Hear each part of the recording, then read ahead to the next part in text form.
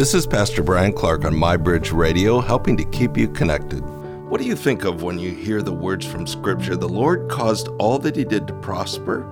Or this one, the Lord was with him and he became a successful man? What about this? The Lord was with him and extended kindness to him. All these statements appear in Genesis 39 and refer to Joseph. He was 17 years old when he was kidnapped by his brothers and sold into slavery. It's into that context where the writer writes, the Lord was with him. As a slave in Egypt, the writer states, the Lord caused all that he did to prosper. After he was falsely accused of a sexual assault and thrown in prison, we read the words, the Lord was with him and extended kindness to him. I mean, really? That certainly would not be our first reaction to the details in the story.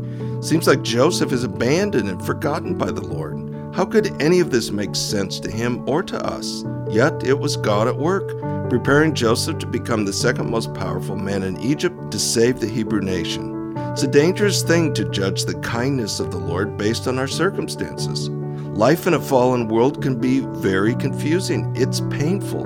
Sometimes God feels a million miles away. That's when we cling to the truth. We choose to believe God is who he says he is. Is it easy? Absolutely not. But the alternative is a life of anger and bitterness, which really doesn't make anything better. This is Pastor Bryan Clark, helping to keep you connected to a God who is kind. Believe it.